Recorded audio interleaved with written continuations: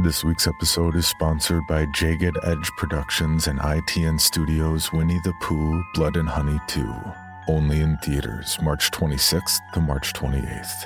The suspenseful and thrilling sequel to last year's immense hit, Winnie the Pooh, Blood and Honey, amplifies the gore factor with 10 times the number of kills to put fans both new and old at the edge of their seats. After Christopher Robin reveals their existence, Winnie the Pooh, Piglet, Tigger, and Owl land on the endangered species list as hard targets. Unwilling to hide in the shadows, the Ultimate Scream Team embarks on a murderous rampage through the town of Ashdown to get their revenge on Christopher Robin, once and for all. So don't miss out, and mark your calendars to catch the limited engagement of Winnie the Pooh, Blood and Honey 2, only in theaters March 26th to March 28th. Tickets are available now. This is the Bloody Disgusting Podcast Network. You got it. We're neighbors. Hey, listen, we're having a barbecue. You should come. Welcome. We like to make this place feel like a real neighborhood. Boils and ghouls, lock your doors and strap yourselves in. From Los Angeles, California, Bloody Disgusting presents the Boo Crew Podcast. Horror news, commentary, reviews, interviews, and more. With your hosts, Lauren and Trevor Shand and Leone D'Antonio. I'm Leo. I'm Lauren. I'm Trevor, and we are the Boo Crew. Welcome to episode 122. We are still quarantined at the Speakeasy Studio. Lauren and I are anyway, for our friend and fellow co-host Leo is being summoned via Ouija board from his Leo lair in stunning downtown Eagle Rock. Eagle Rock! What's going down in Eagle Rock tonight? Dude, there's like nobody on the streets except a bunch of coyotes. You know what, so don't though? walk your dogs. We went and visited my mom through a window. We went in her backyard just to cheer her up because she's like older and stuff. And there was fucking traffic. There was traffic. I was shocked. I'm like, what? Because we haven't really been out anywhere.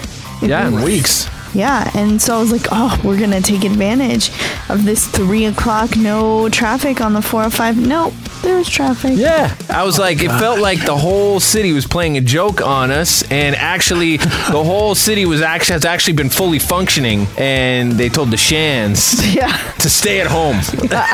Sing alert. Yeah, it was crazy. But anyway, this episode, we are signing a lease with writer-director David Marmor and star Nicole Brydon Bloom of the new horror flick 1BR. At time of release on VOD and digital Friday, April 24th. They join us remotely since everyone is still saving lives by staying home. Or just playing a joke on us and everything's back to normal. That'd be really fucked up. This film is such a fun experience and will keep you on the edge of your couch the whole time. Lots of magic is in the storyline unfolding before you with this one. Plenty of surprises. We highly recommend it. Hear about the adventures of indie filmmaking, the crazy issues that can come up during production, and how to end up with a finished product that looks and feels beautiful. Put down your security deposit and move in. This is David Marmor. And this is Nicole Brydon Bloom. You are signing the lease on another terrifying episode of The Boo Crew. I just moved here. I don't really know anyone. What brought you to LA? Trying to start a new life. Go ahead, scream. That's all we need. Another victim crawls onto the gurney for a Boo Crew autopsy. Joining the Boo Crew via the Speakeasy Studio, he is a visionary new writer and director who got his start in short films, including the award-winning Love and Other Unstable States of Matter in 2010, and an episode of the web TV series Firsts. She is an incredible actor. On stage, she's performed in theater productions of everything from Beauty and the Beast to Les Miserables. She made her television debut on The Michael J. Fox Show, went on to guest star in Showtime's The Affair and Law & Order SVU. She featured in the award-nominated indie Better Off Single.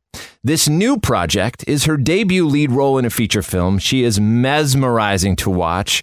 Her performance in this new horror flick is so vibrant and emotionally rich. You'll know it when you see it if you haven't been among those who've had the chance to experience this film on its insanely successful run at festivals like Beyond Fest and Fantasia, where reviewers have said it's one of the most intense experiences they've ever had. The script is remarkable. It looks and feels huge. The director has crafted this classic roller coaster experience that is almost unheard of in an indie film. What our guests have created is a very special lightning in a bottle movie here. It's called One Bedroom. At time of release, available on VOD April 24th. Joining us are filmmaker David Marmor and star Nicole Brydon Bloom. Thank you guys so much. Yeah. Thank you guys for having us. That was we're happy to be here. I'm blushing. Where did you guys come from and where have you been all our lives? We need more horror from the both of you. Like, what a treat to the genre. Well, I've been kicking around for a long time.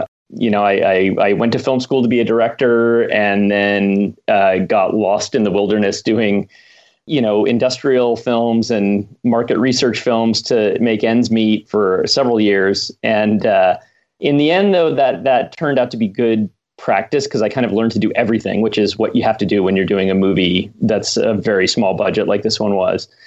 And then at some point, I decided that nobody was going to kick down my door to direct a feature film. And I needed to really focus on writing because that was the only way I'd have any control over my fate. I directing and just focused on writing for a few years, kind of taught myself to do it at a professional level. And that led to everything. And that led to getting representation. And my managers, Allard Cantor and Jared Murray at Epicenter, asked me at some point, you know, do you have any other scripts you can show us?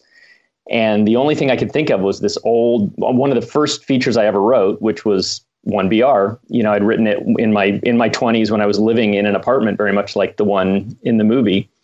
And so I sent it to them, and to my surprise, they loved it. It needed a big rewrite, which I did. And then they got it to Alok Mishra and Shane Forster at Malevolent, and they signed on, and that was the start of the roller coaster. Wow. And Nicole, how about yourself? What were you working on before you got involved with this project? Gosh, well, I just grew up acting. My parents put me in community theater when I was little, just kind of for fun, me and my twin sister. And then I sort of latched onto it, really liked it. And I went to a theater camp for many summers, Stage Door Manor, which was very fun. Maybe a little bit nerdy, but I absolutely loved it. And then I ended up going to college and majoring in acting and communications as well, you know, well-rounded.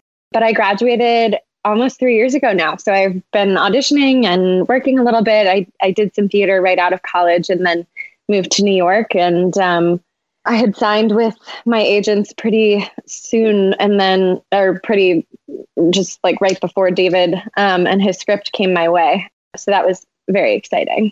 Nicole, that vision of you in the promo images of the wall scene that they're using is now iconic. It's stunning, right? It's really cool. When did you guys realize that was the shot that was going to be this film's very unique calling card? That was actually, you know, we were working. So we premiered at Fantasia Fest last July, and we were basically working on the movie up until about 3 days before our premiere screening. So there was not time to do a poster or to do to think about marketing at all. And so I think it was literally a few days before our deadline to send images to Fantasia that, you know, I just called the producers and I said, okay, everybody, here's a time-coded version of the movie. Let's go through it and find images to send them. And that was one that I picked out. I was looking for something from that section of the movie, and that shot just seemed like it summed up everything. You know, she goes through, as you know, a lot of expressions on that wall. And that one, to me, really spoke to kind of the themes of the movie in a way that some of the other ones didn't. And yeah, that's, you know, we sent multiple images to Fantasia, and that was the one they chose. And then that was the one that, you know, everybody kind of agreed, like, that sort of sums up the movie in a great way. Let's get into your horror backgrounds and maybe learn about what makes the both of you tick and the kind of filmmaking and performances that have informed and influenced you. We will start with Nicole. Are you a horror fan? And if so, or if not, what are those impactful horror films and horror movie moments that have stayed with you? Oh, gosh. Well, I have to say I'm a little bit of a scaredy cat. My mom really loves thrillers and some horror. And so I grew up kind of, you know, seeing bits and pieces, and she would try to get me to watch something, and then I would get too scared. But now that I'm more of an adult, I do enjoy it a lot more. I grew up watching a lot of like Hitchcock movies, Cujo and all of that. But I feel like for this role, in terms of what helped, David had talked to me about The Handmaid's Tale kind of before we started. And I had seen, I think, a couple episodes before we started filming. And I just think that Elizabeth Moss there's a similar kind of, entrapment that takes place in that show, obviously, to a different extreme. But I think that the nuance of her performance was really striking to me. And that definitely resonated with me moving forward as we filmed. I grew up really just loving every genre and every type of movie. And I grew up sort of in the era of Spielberg, but at some point, sort of when I got serious about movies, Kubrick was always my guy. And what I loved about him was that he could take any genre and put his unique stamp on it. And so obviously The Shining has been a huge influence on me in my life. And then in high school, I got really into horror movies and kind of into schlocky horror movies. I had a friend, Brian Reiter, and we would just hang out at his house, and I'm going to date myself here, but we would watch VHS movies at his house on Friday nights. And, we watched the entire Nightmare on Elm Street series. We watched Jacob's Ladder. I think we got into Tobe Hooper at a certain point. And the Texas Chainsaw Massacre has been a big influence on me in a lot of ways. To me, that's probably still the scariest movie I've ever seen, because it's just so wrong. Nothing is all right at the end of that movie.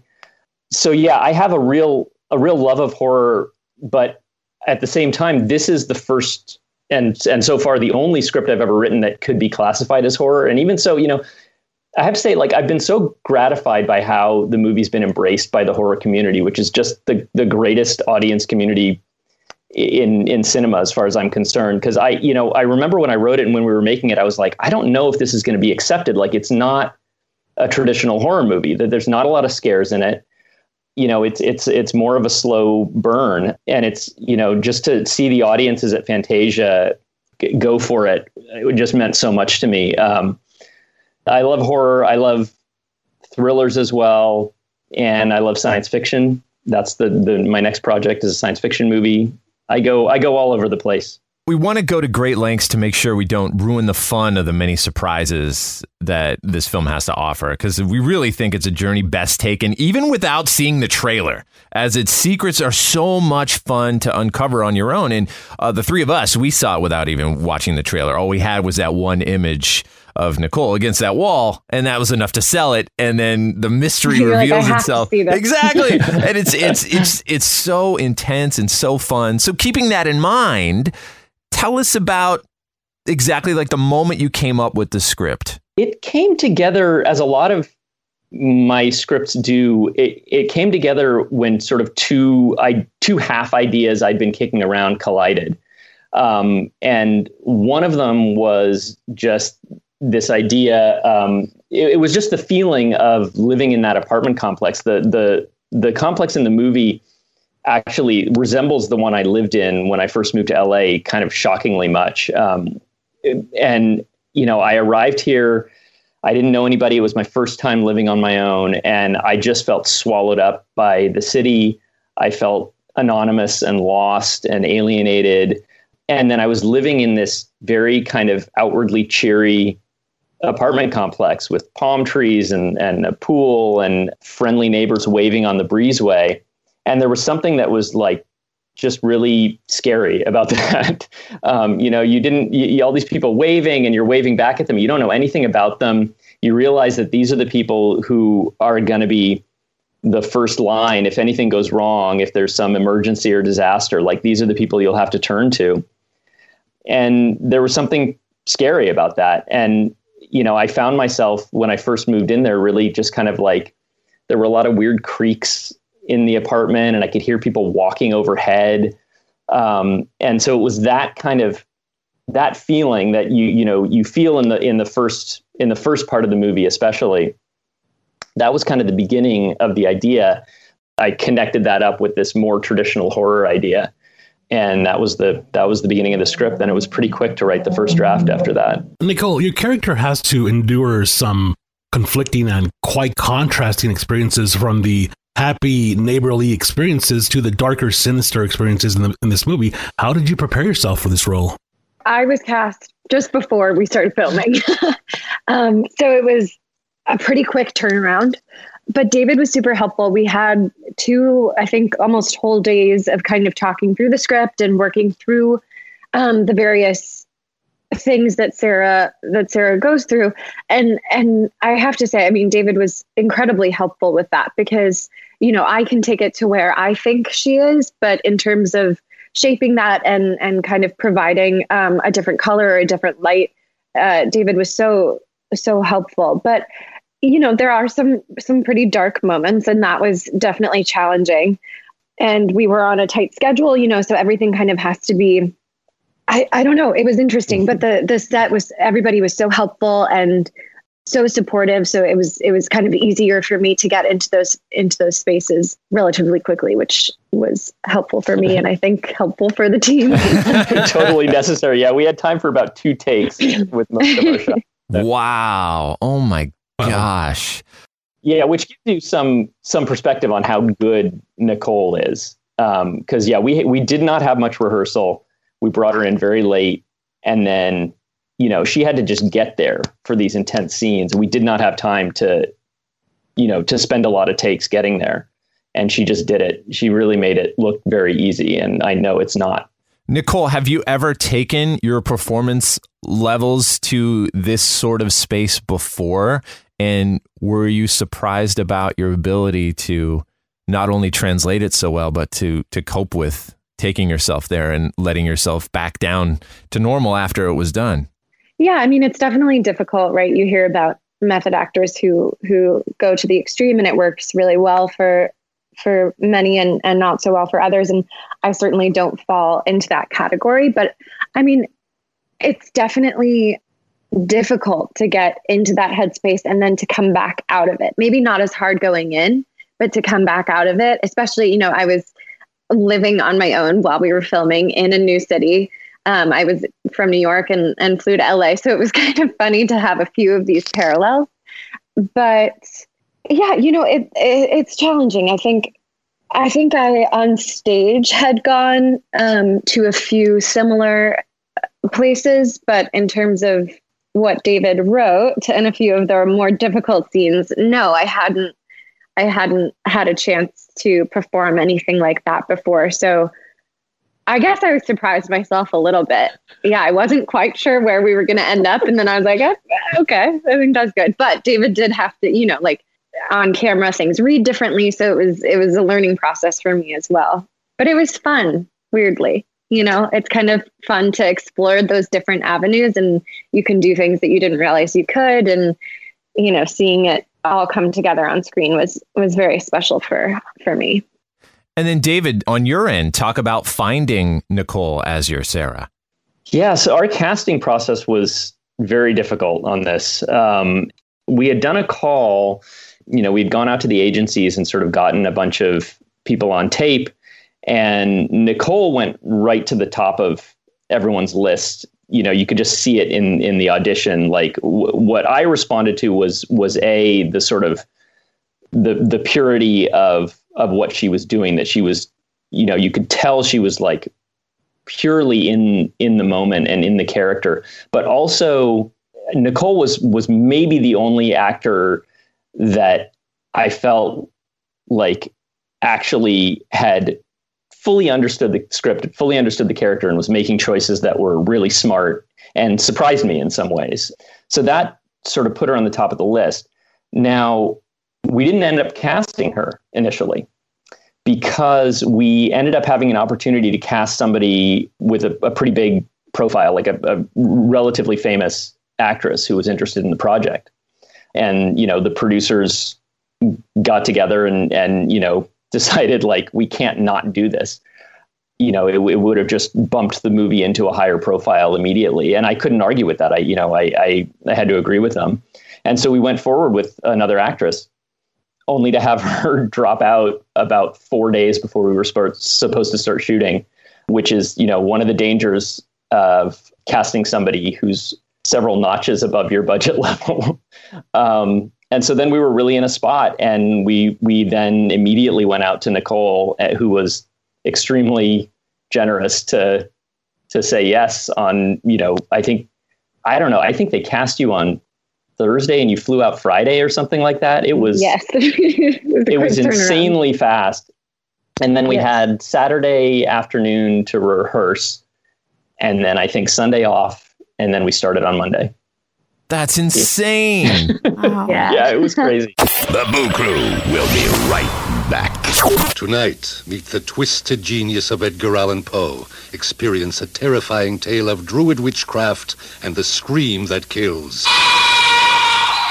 Cry of the Banshee. American International presents new heights in horror never before filmed. Vincent Price stars in this new adventure in terror and torture.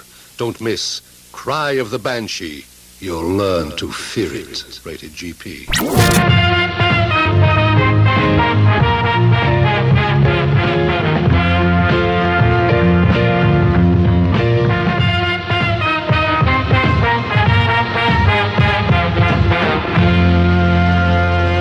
Another thing that helps in creating this larger-than-life attribute on this film is the focus on world building through sound. Whether it's the pipes, the moment when Sarah's wearing her earplugs and we hear her head voice as she's yelling to her cat, and the amazing score. How important was it to augment this world through sound for you? Oh, that was extremely important, and it was built into the script. All of that stuff is in there from the script stage. It was something we spent a lot of time on, was building the sonic world. We went through so many iterations of the pipes. I can't even tell you. I never want to hear another pipe sound again. But we had a really wonderful sound designer named Jason George, who is, he's another one of these people who we didn't deserve to have. He works at Sony on the blacklist, but he's a friend of one of our producers and did us a massive favor. So we were editing on a mix stage at Sony, which if you know anything about sound, like those are like $5,000 a day to rent, so like that would have killed our budget, but we just had free access to it, which was incredible. And he really did an amazing job, just like pulling together this otherworldly kind of feeling. And then the other really key element of that was yet another person we were really punching above our weight. I feel like with some of the people we got was our composer, Ronan Landa, who's just an incredible composer. He wrote the music for The Pact, the Nicholas McCarthy movie, which is an incredible score. And he does also amazing orchestral music. That was actually what I first really responded to. And he's just very experimental. And he was totally game to kind of, I had this idea that the score and the sound design were going to, especially in that middle part of the movie, were really going to blend together and have to play off each other, so that at some point you weren't sure where one ended and the other began, because we're really so much, the one sort of mandate with the sound design and with Ronan was this movie is entirely subjective. This movie is entirely from Sarah's point of view. And the music and the sound are the sounds that she's hearing or that she's feeling in her head.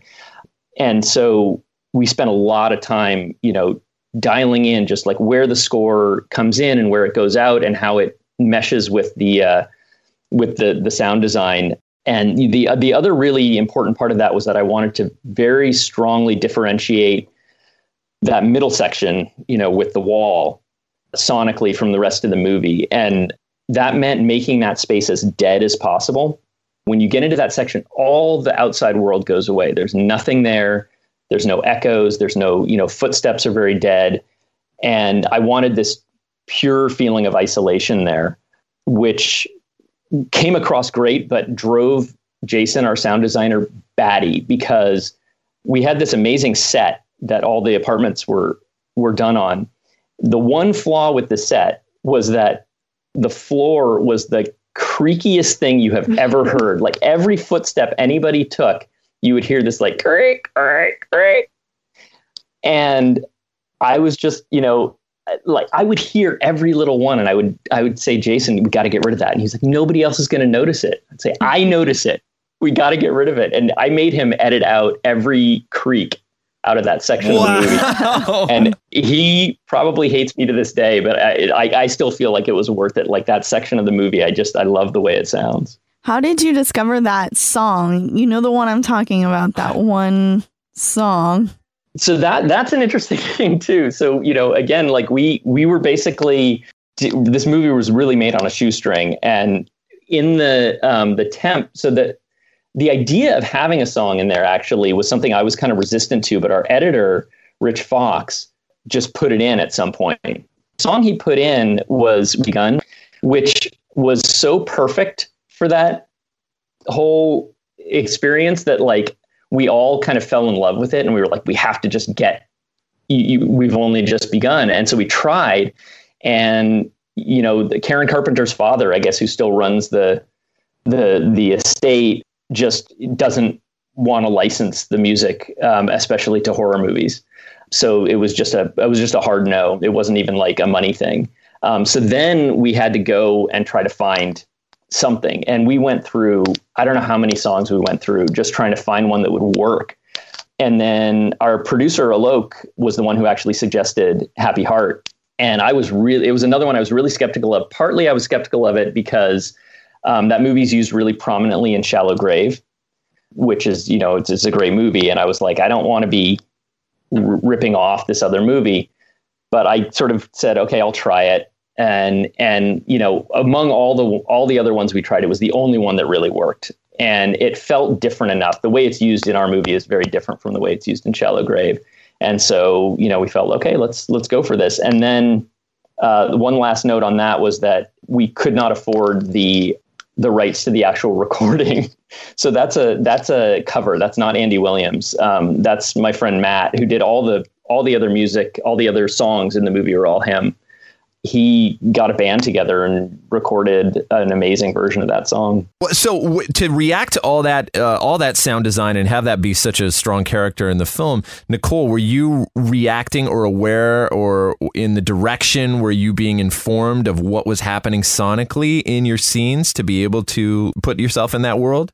Yes. I mean, in terms of like, we would do takes and David would, loud music here. And I would yell, pipes. Yeah.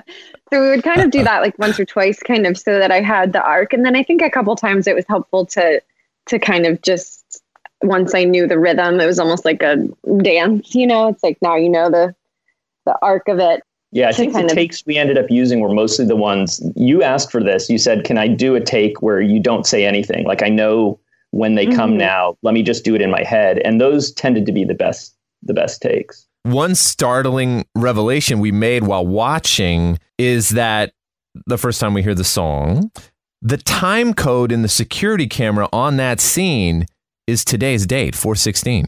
Oh, no way. Yeah, it freaked us the fuck out because we watched it last night at like 1 a.m. and the security camera said today's date. That was entirely on purpose. That was just for you guys. Yeah, we were just waiting for this. Part of the immersive experience. That's right. The subtle yet alarming ending reveals a bigger story, perhaps. Are there any plans for a sequel?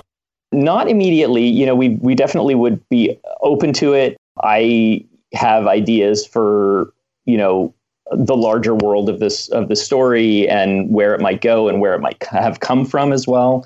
I think there's still a lot of story to be told in that world and a lot more of Sarah's story that would be interesting to tell. We got to wait and see. If the world is clamoring for it, I'm certainly open to it. I would love to go back into this world. But, we're a tiny movie. There's a lot of options out there for people to look at. So it really depends, how it does. I want to talk about the apartment building. Was it a set? Was it an actual building? How did that all work? So there were two components. One is all the exteriors. So the courtyard, the breezeways, the front of the building, et cetera, the lobby as well. That was all a real apartment complex in Chatsworth. And it was an actual, working apartment. So we were working around residents, a few of whom were interested enough in the movie that they became extras. But they were actually really warm. We got a really warm welcome there. I was really worried about it because I thought, we're just going to be disturbing these people. And, The biggest problem we had was that there were a lot of dogs in the complex. So oh my gosh, we would have to pause for barking dogs a lot. And then the interiors, all the interiors were one set. We built a set, a 1-bedroom apartment set, living room, kitchen, bedroom, bathroom. And then, we spent most of the time shooting Sarah's apartment there. And then in the last few days of production, our production design team, who were really incredible, they built that whole thing. But then they also had to do overnight shifts to turn it over into Miss Stanhope's apartment, into the classroom, into Lester's apartment. And so it's all the same set for all those 4 locations. Yeah, they were amazing. Like I watch the movie now and I sometimes forget that that's all the same space. Now, walking away from this experience, is there, maybe you could each say one thing that you took with you that enriched your process moving forward from this experience? How many more hours do we have? This was a real, trial by fire for me. Like I had never done anything of the scale of this before. And I learned so many lessons, many of them very painful lessons. But I would say sort of the biggest overarching lesson I took away was, we were a snake bit production from the beginning, from the casting issues I told you about to the fact that there were wildfires in LA just days before we started shooting, and we almost got canceled because of that. And then a production truck got stolen in the middle of it. We had 15 days to shoot and we didn't have time for that kind of thing. So it was an incredibly stressful production. And I think the biggest lesson I learned was that my job, maybe my main job as director, was to trust the producers that they were going to handle everything and keep it afloat and do everything I could to create a calm, creative space for the cast and the crew. I think I wasn't always perfect at that. That was the biggest takeaway for me. I mean, I definitely learned a lot. That's a difficult question because it was, I think, the second feature that I had worked on, and certainly the biggest role I had in a feature. I like to prepare a lot in advance, right? So, come to set, all the lines are memorized, everything's been worked through. And like we said, this was a completely different experience for me. So I feel like I learned to take things like one day at a time or one scene at a time. There were moments where I was in the makeup chair, like quickly learning lines, and my co-star Giles would help me run them, so it's like using every minute when you're not on screen to look to the next thing or work through a certain moment or ask David a question. I think that was, as a young actor, kind of just entering this business, that was a really good learning experience for me. And then what's next for the both of you? Well, auditions are a little bit halted right now, but I have been reading a couple scripts, so we'll see when things get moving again. Hopefully when our world comes back together and can be safe and healthy again, some things will get moving. Very fun. And David, you mentioned a science fiction film that you're working on? Yeah, so I have a script for this science fiction movie that I wrote actually quite a ways after 1-bedroom, but it was always too big for me to direct. And so I was just sort of out there for other directors. And then 1-bedroom has done well enough that, and we all had a good enough experience, the producers and I, that they said, look, we think we can get the budget for that. So they're doing that, and I'm rewriting the script, which is, seems to be kind of the perfect moment for that. I got very lucky with the timing of this plague. And so, yeah, I'm just working on the script and, hoping that there are still movies in 6 months. Oh, there sure will be. Well, guys, thank you so much. It is such a joy to experience this film. I encourage everyone to go out and see it. It comes out on VOD April 24th. It's called 1-bedroom or 1BR, however you want to say it. Nicole and David, thank you so much for taking the time to be with us today. Thank you, guys. Thank you, guys. This was great. Just cutting in with a spoiler alert. This is one more question we asked about the plot line directly that gives a bit of a surprise away. If you've not seen 1BR, feel free to end the show right here, and we will see you again for the next one. You've been warned. Yeah, David, are any of the experiences Nicole's character Sarah faces in the movie based on any real-life experiences or stories from organizations or cults? Well, yeah. So there's a lot of stuff, especially in the early part of the movie that are based on my own personal experiences and obviously taken to an extreme. But I did have a cat I was not supposed to have in that apartment, which, I think contributed to my sense of paranoia about the whole experience. So that definitely informed that whole plot line. And then as you get further into the movie, so I did a lot of research. I think, part of actually where the whole idea of the movie came from was that at the time I was living in this apartment, I got really interested in utopian organizations and the sort of history of cults in LA. It's a real breeding ground. Like you think of famous cults, and a lot of them started in LA from, the Manson family on. And so, I did do a lot of research on that, some of it just for my own curiosity before I even wrote the script. And then as I was getting into it, I started sort of reading up on these groups more diligently. And I would say that the closest analog, sort of the group that the movie is most closely based on, is an organization called Synanon that was started in the late 50s in LA as a drug rehab. And that was the thing that I found really interesting about a lot of these groups, is that they began with very pure motives. They began really genuinely wanting to help people. And then somehow over the course of their life, it got perverted.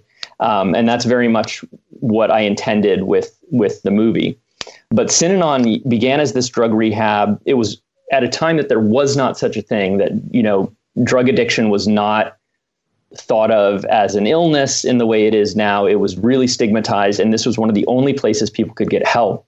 So it really was a very good thing initially. But then at some point, the leader of it decided that people who were addicted to drugs would never truly be free of their addiction, and the only way to stay drug-free was for them to come live at the organization. And that, I think, is when it started to transition from something very positive into something darker. And yeah, it's worth reading up on Synanon, because it got a little bit bonkers by the end. And, there was at least attempted murders. There was possibly murders. There were snakes being left in mailboxes. And by then they had moved from LA up to Northern California, I think, to get away from legal problems. And they were living on a big ranch in Northern California in the 70s. And then George Lucas was making THX 1138, and he needed a whole bunch of bald extras, male and female. And all the extras you see in THX 1138 are members of Synanon. That's wild. Crazy. Isn't that crazy? That's crazy, man.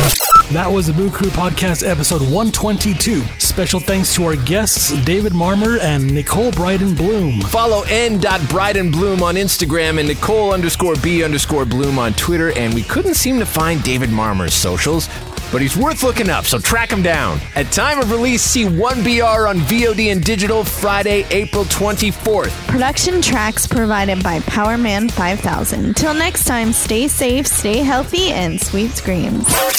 Thanks for listening to another episode of the Boo Crew Podcast. Haunt the Boo Crew at talesfromthebooCrew.com. Tales from the Boo Crew on Facebook and Instagram. Follow us on Twitter at Tales from the Boo. The Boo Crew is Lauren and Trevor Shand and Leone D'Antonio. The Boo Crew is produced by Lauren Shand, chopped and sliced by Trevor Shand. The Boo Crew is a TSP creation, part of the Bloody Disgusting Podcast Network. Bye. The Bloody Disgusting Podcast Network, home of the Boo Crew. For horror-centric interviews, SCP archives, weekly full cast storytelling, horror queers, genre commentary from an LGBTQ perspective, and creepy. For disturbing and terrifying creepypastas. Listen free wherever you stream audio and at bloodydisgusting.com/podcasts.